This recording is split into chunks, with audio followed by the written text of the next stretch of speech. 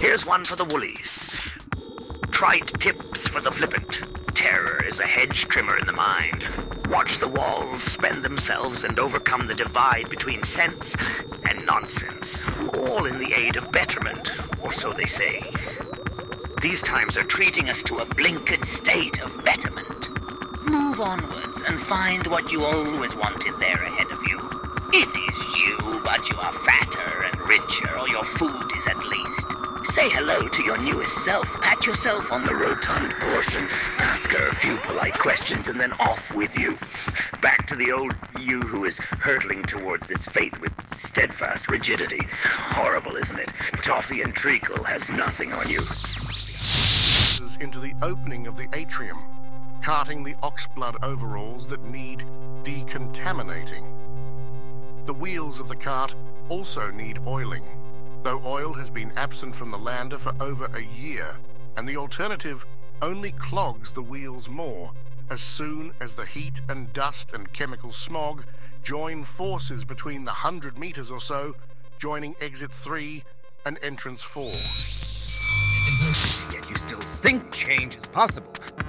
What is possible is what you have made, that is true, but the unmade is something altogether different.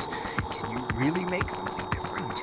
Doubtful at this stage. Acting is not all there is. Acting is becoming different, so you must act to get out of the state you're in. The borders are closed for those without the correct documents. Get those documents. Become another to breach the borders. Drinking is a cementation of the self. Cement and gravity stick you to your spot. In the morning, you feel all of the residual gravity on your body. Heavy head, heavy heart, heavy bones that won't let you move with ease.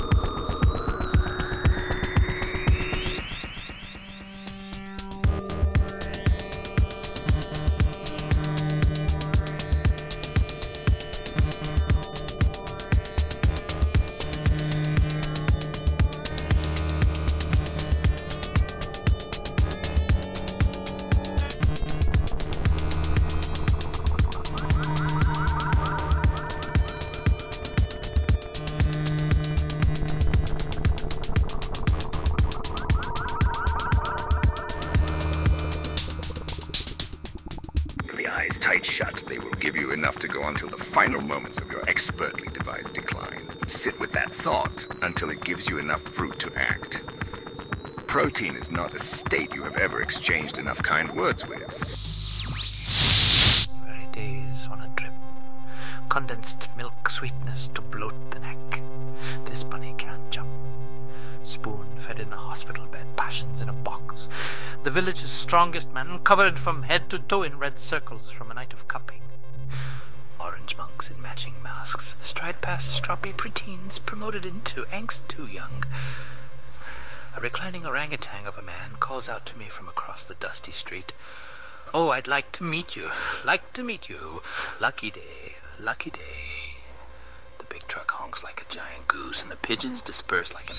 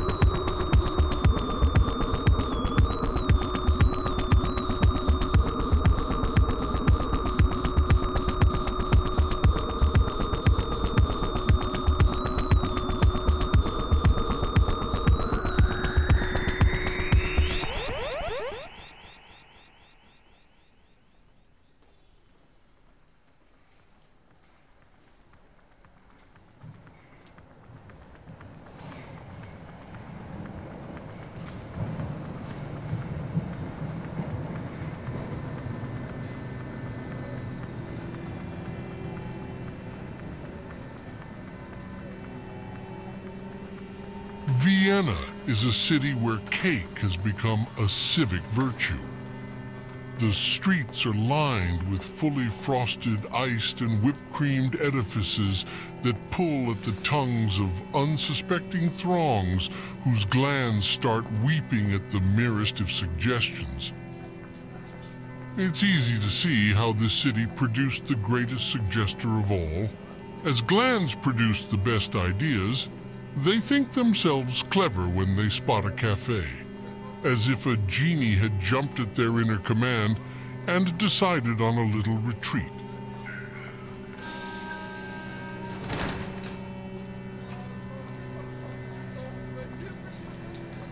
The cafes have a clinical air with architectural flourishes that calm the mind and soothe the soul. In accord, the waiters address their patients in doctorly fashion, scribbling on their little prescription pads once diagnostics are done, then ostentatiously swan to the counter for the remedy. You have to handle these waiters with kid gloves, so as not to break the delicate illusion that they are dutiful kings lowering themselves by serving you, their royal subject. The look of mild disdain has been perfected and passed on through generations as a trade secret held tightly between the discreet eyes of these masters of composure, and you do well to tip them for their pains. Once the carefully curated assortment of ingredients, so artfully mixed and molded into the delight now sitting in front of you with a name that is enough to make you dream, has accepted your greetings with a giggle and a fond reply, the conversation can take flight, aided by a tiny silver three-pronged fork that helps you pace the satiation. Self-control may have its place, but here we submit ourselves to the comely hands of tastemakers, no matter how ticklish we may be. This 2, 3, or even 4-story complex may take some time to be fully occupied by its new tenants, the taste buds. But once complete, night is ready to fall in the form of a thick black pool of bitter coffee that blots the night and pinches the sleeper awake in an instant. Now that debts have been paid in excess, the impatient waiter rings the discharge bell that doubles as a defibrillator and restarts the heart of the next in line.